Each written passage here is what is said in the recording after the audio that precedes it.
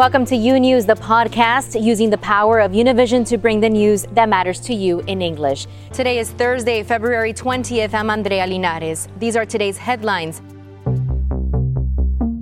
Longtime Trump ally Roger Stone sentenced to 3 years and 4 months in prison for witness tampering and lying to Congress. A strong night for Elizabeth Warren as the Democratic presidential contenders battle in Las Vegas. And 2 passengers on a cruise ship in Japan dying from coronavirus. More than 600 other passengers testing positive as the outbreak continues. This and much more today on U News, transmitting live from our newsroom in Miami. We begin this hour with Roger Stone, the president's friend and also longtime ally, being sentenced after he was found guilty for lying to Congress and also for tampering with witnesses. It's a case that we all know has shaken the Justice Department, and it's still not over. Lorraine Cáceres has the very latest.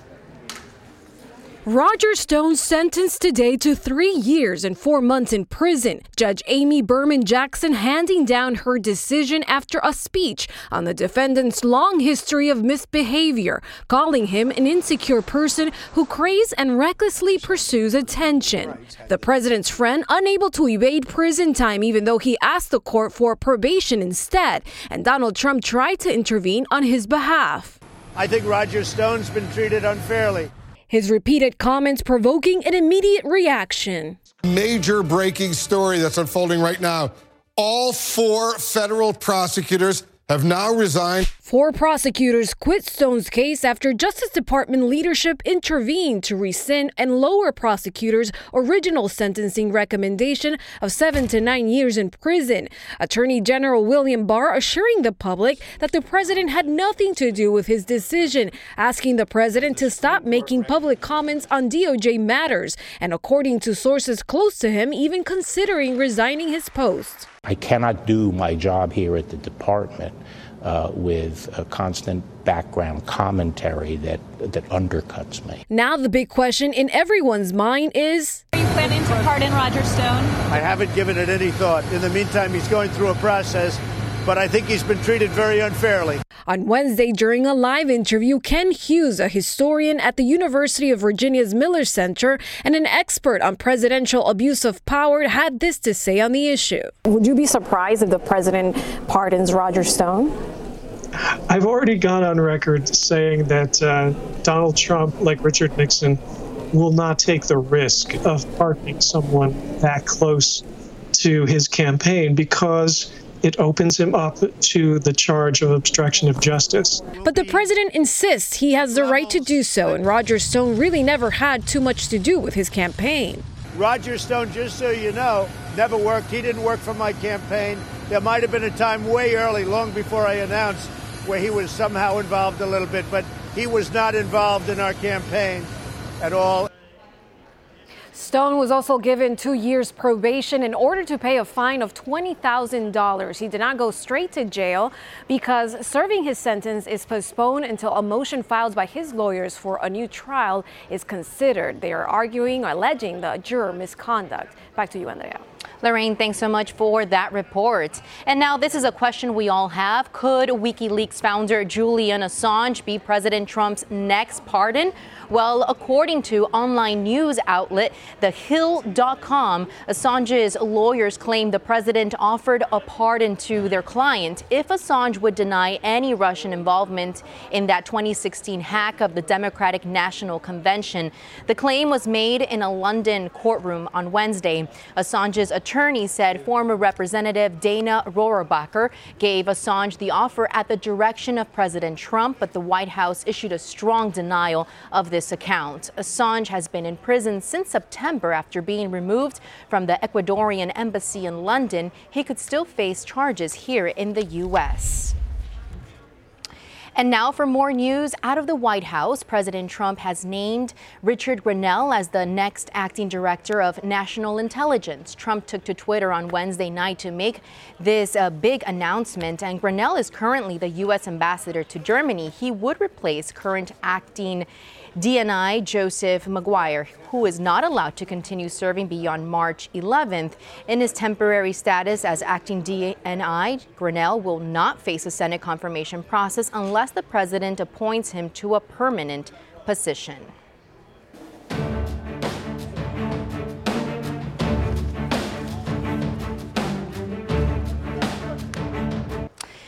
And perhaps you were watching the 9th presidential debate last night from the Democratic Party. The gloves came off. It was a big night. A new face was on stage. Former New York City Mayor Michael Bloomberg. He was a big target, taking some of the hardest hits. But it was also a very big night for Senator Elizabeth Warren. Now, these are some of the highlights. Michael Bloomberg has spent millions in television ads, and his poll numbers are rising steadily. So the attacks during the debate didn't come as a surprise. What was a bit surprising was the relentless offensive against the former mayor. In order to beat Donald Trump, we're going to need the largest voter turnout in the history of the United States. Mr. Bloomberg had policies in New York City of stop and frisk, which went after African-American and Latino people in an outrageous way. That is not a way you're going to grow voter turnout. According to the polls, Senator Bernie Sanders is the favorite to win the Nevada caucuses this Saturday. Bloomberg, on the other hand, presented himself as a champion of the moderates. And Pete Buttigieg reminded voters that there are other options. We shouldn't have to choose between one candidate who wants to burn this party down and another candidate who wants to buy this party out. Look, we can do better. Senator. Talking specifically about Hispanics, candidates were asked whether they would raise taxes on Latino small businesses. This was former Vice President Joe Biden's answer. No. Taxes on small business won't go up. Matter of fact, we're going to make sure there's more money available for small businesses in the Latino community and the black community to be able to get the capital to start businesses. Bloomberg also felt the heat from his fellow candidates for his past comments about women. A billionaire who calls women fat broads and horse-faced lesbians. And no, I'm not talking about Donald Trump. I'm talking about Mayor Bloomberg. None of them accused me of doing anything other than maybe they didn't like the joke I told. And regarding health care, which is a top concern for voters, Senator Elizabeth Warren tried to reestablish herself as a top-tier candidate, criticizing proposals from other candidates on stage. It's not a plan, it's a PowerPoint. And Amy's plan is even less. It's like a Post-it note. And I'm not going to do that now. Meanwhile, Senator Amy Klobuchar admitted on that stage that she couldn't name the Mexican president when pressed by a reporter from a Spanish network last week. Yes, that's right. And I said that I made an error.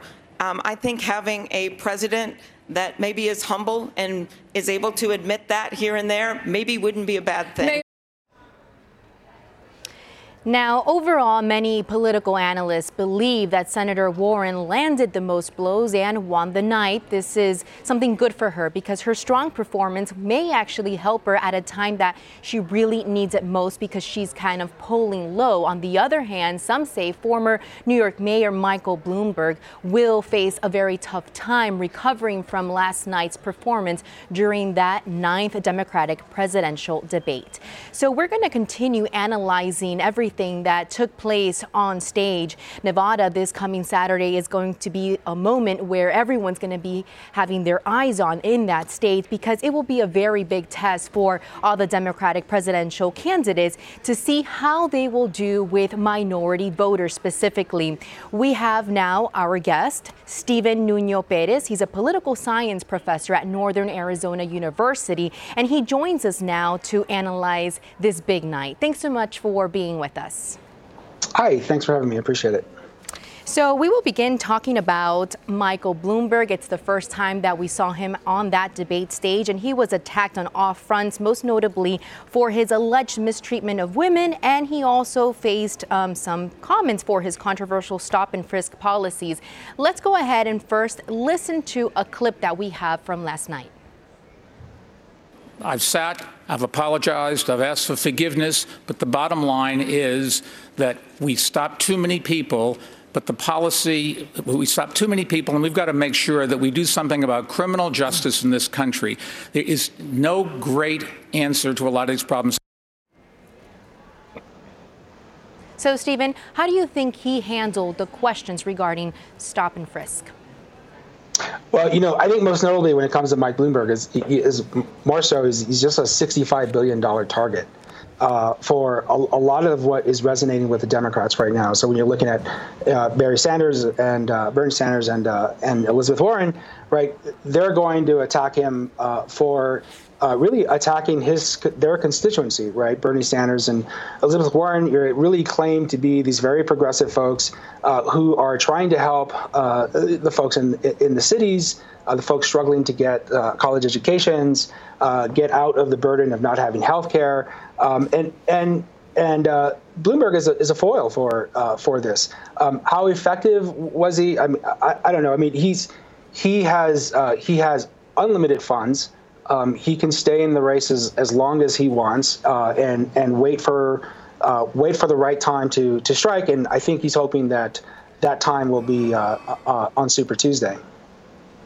Now, let's also talk about the Latino votes. As we all know, it's very crucial in this election, and there was very little time dedicated to addressing some issues that matter a lot to Latinos. Pete Buttigieg, we did hear him address Dreamers in Spanish, but it was barely noticeable as others were speaking over him. So what stood out to you? Well, we kind of expected that the folks from the Midwest, like Buttigieg and Klobuchar, were going to have a rough time in the Southwest. This is really their first time campaigning in earnest as presidential candidates or as nominees for the Democratic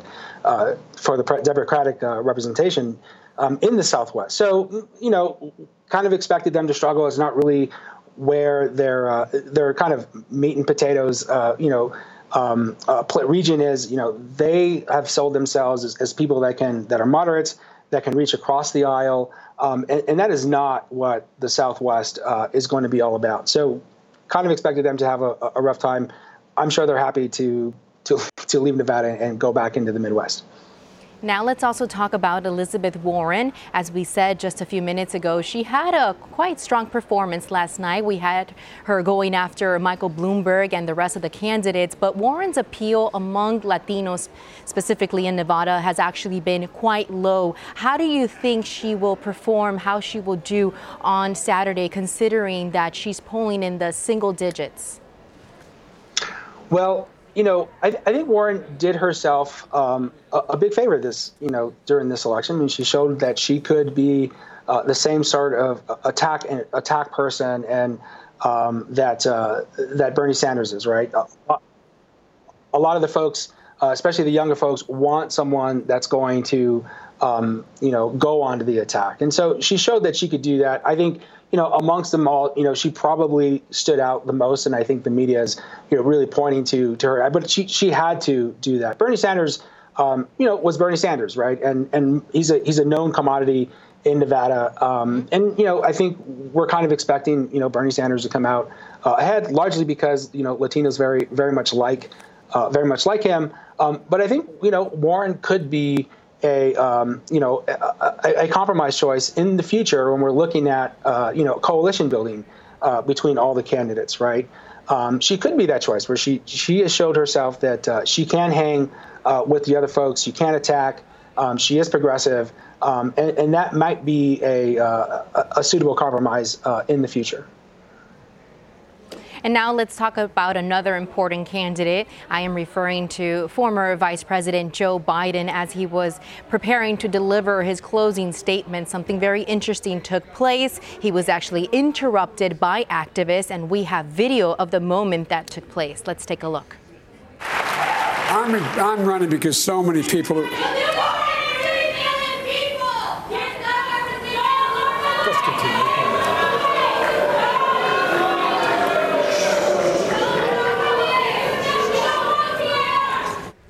It's a little difficult to understand what people were yelling, but they were actually saying, quote, "You deported 3 million people." Afterwards, Joe Biden delivered his statement without addressing the issue. So did immigration come up during the debate? That's a moment of clarity for Joe Biden, right? And especially, if he thinks that being a part of the Obama administration is an asset for him around the country, right, is, that was a very tumultuous time for immigrant rights activists, a tumultuous time for civic organizations on the ground, trying to help these folks deal with that deportation regime. And they're not going to forget, the last 15 years and what they had to deal with. And so I think he's going to have to address that straight on. But perhaps was not expecting that, and was continuing to expect to ride on the coattails of President Obama. Now, a recent poll that was conducted by Univision actually found that one of the top issues that concerns voters is access to affordable health care. Did any of the candidates stand out to you in regards to this issue? Well, the two big candidates, again, I mean, this is why I think Warren makes a good compromise, is that they both believe that health care and have been very staunchly, in favor of declaring health care as a right and figuring out how the government and how the people are going to pay for that. They have the clearest avenues to get there. And so I think they will continue to resonate with a group that is disproportionately affected by the lack of health care in this country, and that is Latinos. So bottom line also, who do you think would be the best candidate to basically face off in November with President Donald Trump?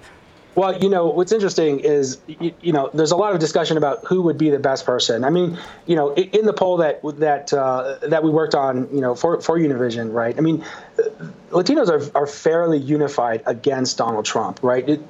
One of the questions asked is, if Donald Trump ran against any Democrat, who would you vote for? And pretty much 80% of Latinos said that they're pretty sure that they're going to vote for the person who's not Donald Trump, the Democrat, right? So, the asset that any candidate that goes into the general election as the representative of the Democratic Party, the main asset is that they're not Donald Trump. Well, thank you so much for your time, Stephen Nuño Perez, professor at Northern Arizona University. And we would also like to remind our viewers that Univision and CNN will broadcast a debate among the Democratic presidential hopefuls on March 15th from Phoenix, Arizona. That will be 2 days before the primary election in that state, where the Latino vote will be crucial. Remember to tune in. And now let's also talk about President Trump, because he continues on his own campaign trail events. He's been quite busy. There will actually be a rally tonight in Colorado, and the president will be there. It will be the second in 3 days. He will also be delivering remarks at a Home for Prisoners event in Las Vegas ahead of this weekend's presidential caucuses. Standing up.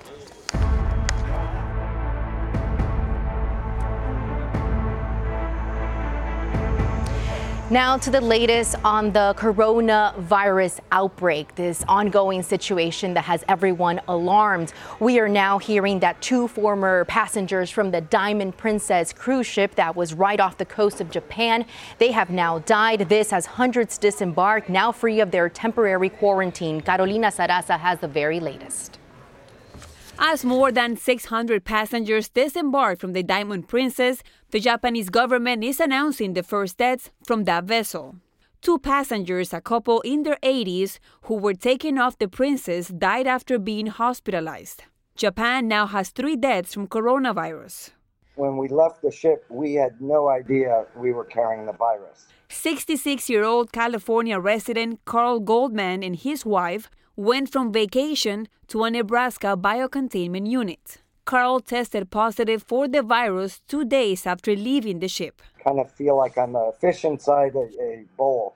In California, 12 American evacuees from the Princess who arrived at Travis Air Base have now been put into isolation, undergoing evaluation for the virus. The Japanese government has been questioned over its decision to keep people on the ship. A doctor from Japan who visited the ship for just 1 day posted a video online calling the quarantine completely chaotic. Inside Princess Diamond, I was so scared. I was so scared of getting COVID-19 because there was no way to tell where the virus is. Crew members who couldn't be confined to their rooms because they were working are expected to stay on the ship for the foreseeable future. In South Korea, the mayor of one city urged 2.5 million people to remain inside and even wear masks indoors after 35 new patients were diagnosed with COVID-19. 28 of the patients went to church services attended by a woman who had the virus. Carolina Sarasa, UNews. And now staying on topic in regards to the coronavirus outbreak, it continues to impact the global economy as well. Jaguar Land Rover has decided to fly auto parts made in China to its European factories rather than relying on slow-moving cargo ships. The move comes as the crisis puts a dent in the car company's supply chain. Chinese factories are struggling to reopen due to restrictions from this outbreak. More of UNews after this short break. Imagine a daily newscast that speaks to you about your world in plain English. Each weekday, we partner with Hispanic America's most trusted news source to bring you the stories from home and abroad that matter to you. The Senate will turn itself into a courtroom. The private border fence is being installed. A police officer and 3 people were killed inside a Jewish supermarket in Jersey City. UNews covers the news of your world and makes it easy to understand. Your world, your news. UNews on Fusion. Welcome back to UNews.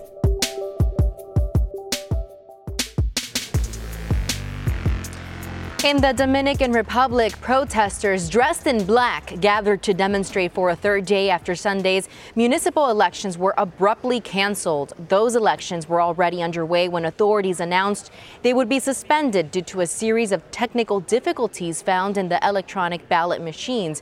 New elections are now scheduled for March 15th. Demonstrators are calling for electoral judges to resign ahead of that date.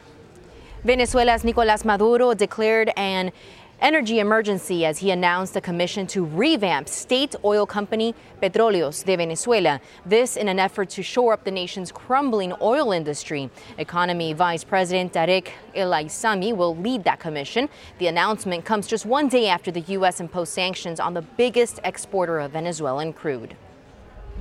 And in Colombia, the Supreme Court is considering a measure that would decriminalize abortion for any reason before a pregnancy reaches 16 weeks. Colombia already decriminalized abortion in 3 cases back in the year 2006 in the event of a fetus malformation, when a pregnancy is the product of sexual assault, and also when the mother's life is at risk. The debate has divided the majority Catholic country after a doctor recently performed a legal abortion on a 22-year-old woman who was 7 months pregnant. Exclusive video from the website Latinas shows never-before-seen images of the day Mexican drug lord Joaquín El Chapo Guzmán was sent back to prison, the same prison where El Chapo made his infamous escape. The video shows the entire booking process, as well as the notorious drug lord answering personal questions, one of the very few times his voice has been heard publicly. Here's Nidia Cavazos with the story. He was recaptured on January 8, 2016, almost 6 months after his spectacular prison escape through a tunnel. That is why Joaquín El Chapo Guzmán returned to the heavily guarded Altiplano prison. New images reveal that El Chapo was even transported to the prison in an armored vehicle. Lying on the floor, he was even searched by a dog. After putting on his inmate's uniform and the number 3870, they shaved his mustache and hair. Then the interrogation began. ¿Algún otro nombre? Archivaldo. Archivaldo. ¿Qué se prefiere más aquí? Al Chapo. In this video released by the website Latinas, the agitated mood of the Sinaloan can only be seen in the way he wiped off the ink he used to leave his fingerprints on the registration documents at the prison. His voice seems unaffected. Fecha de nacimiento? 4 de abril del 57. Su edad? 58. But it's only when he's asked about his religion that he briefly turns to look at his interviewer. Religión? Católico. Estado civil? Casado. Nombre de su esposa? Con la que estoy casado es Alejandrina Salazar. ¿Salazar qué? Hernández. Pero con la que vivo es con Emma Coronel Espuro. He answers as she finished elementary school. ¿Ocupación de usted? Agricultor. ¿Su talla de camisa? Debe ser como 40. And just as he starts signing his statement and registering the name of his lawyers, one of the prison alarm goes off. For this one, and other noises, he'd say later that he couldn't sleep in that prison. Only once does El Chapo ask a question. ¿Puedo anotar también la esposa? No, señor. Aquí no. Then, he is escorted to his new cell, where he'll spend 4 months of his life. In Mexico City, reported by Jessica Cermeño, this is Nidia Cavazos, U News. Thanks for listening to U News, the podcast. Don't forget to follow U News on Instagram, Twitter, and Facebook. And if you haven't yet, go to Apple Podcasts and subscribe, rate, and review. And join us tomorrow for a new episode. Until then.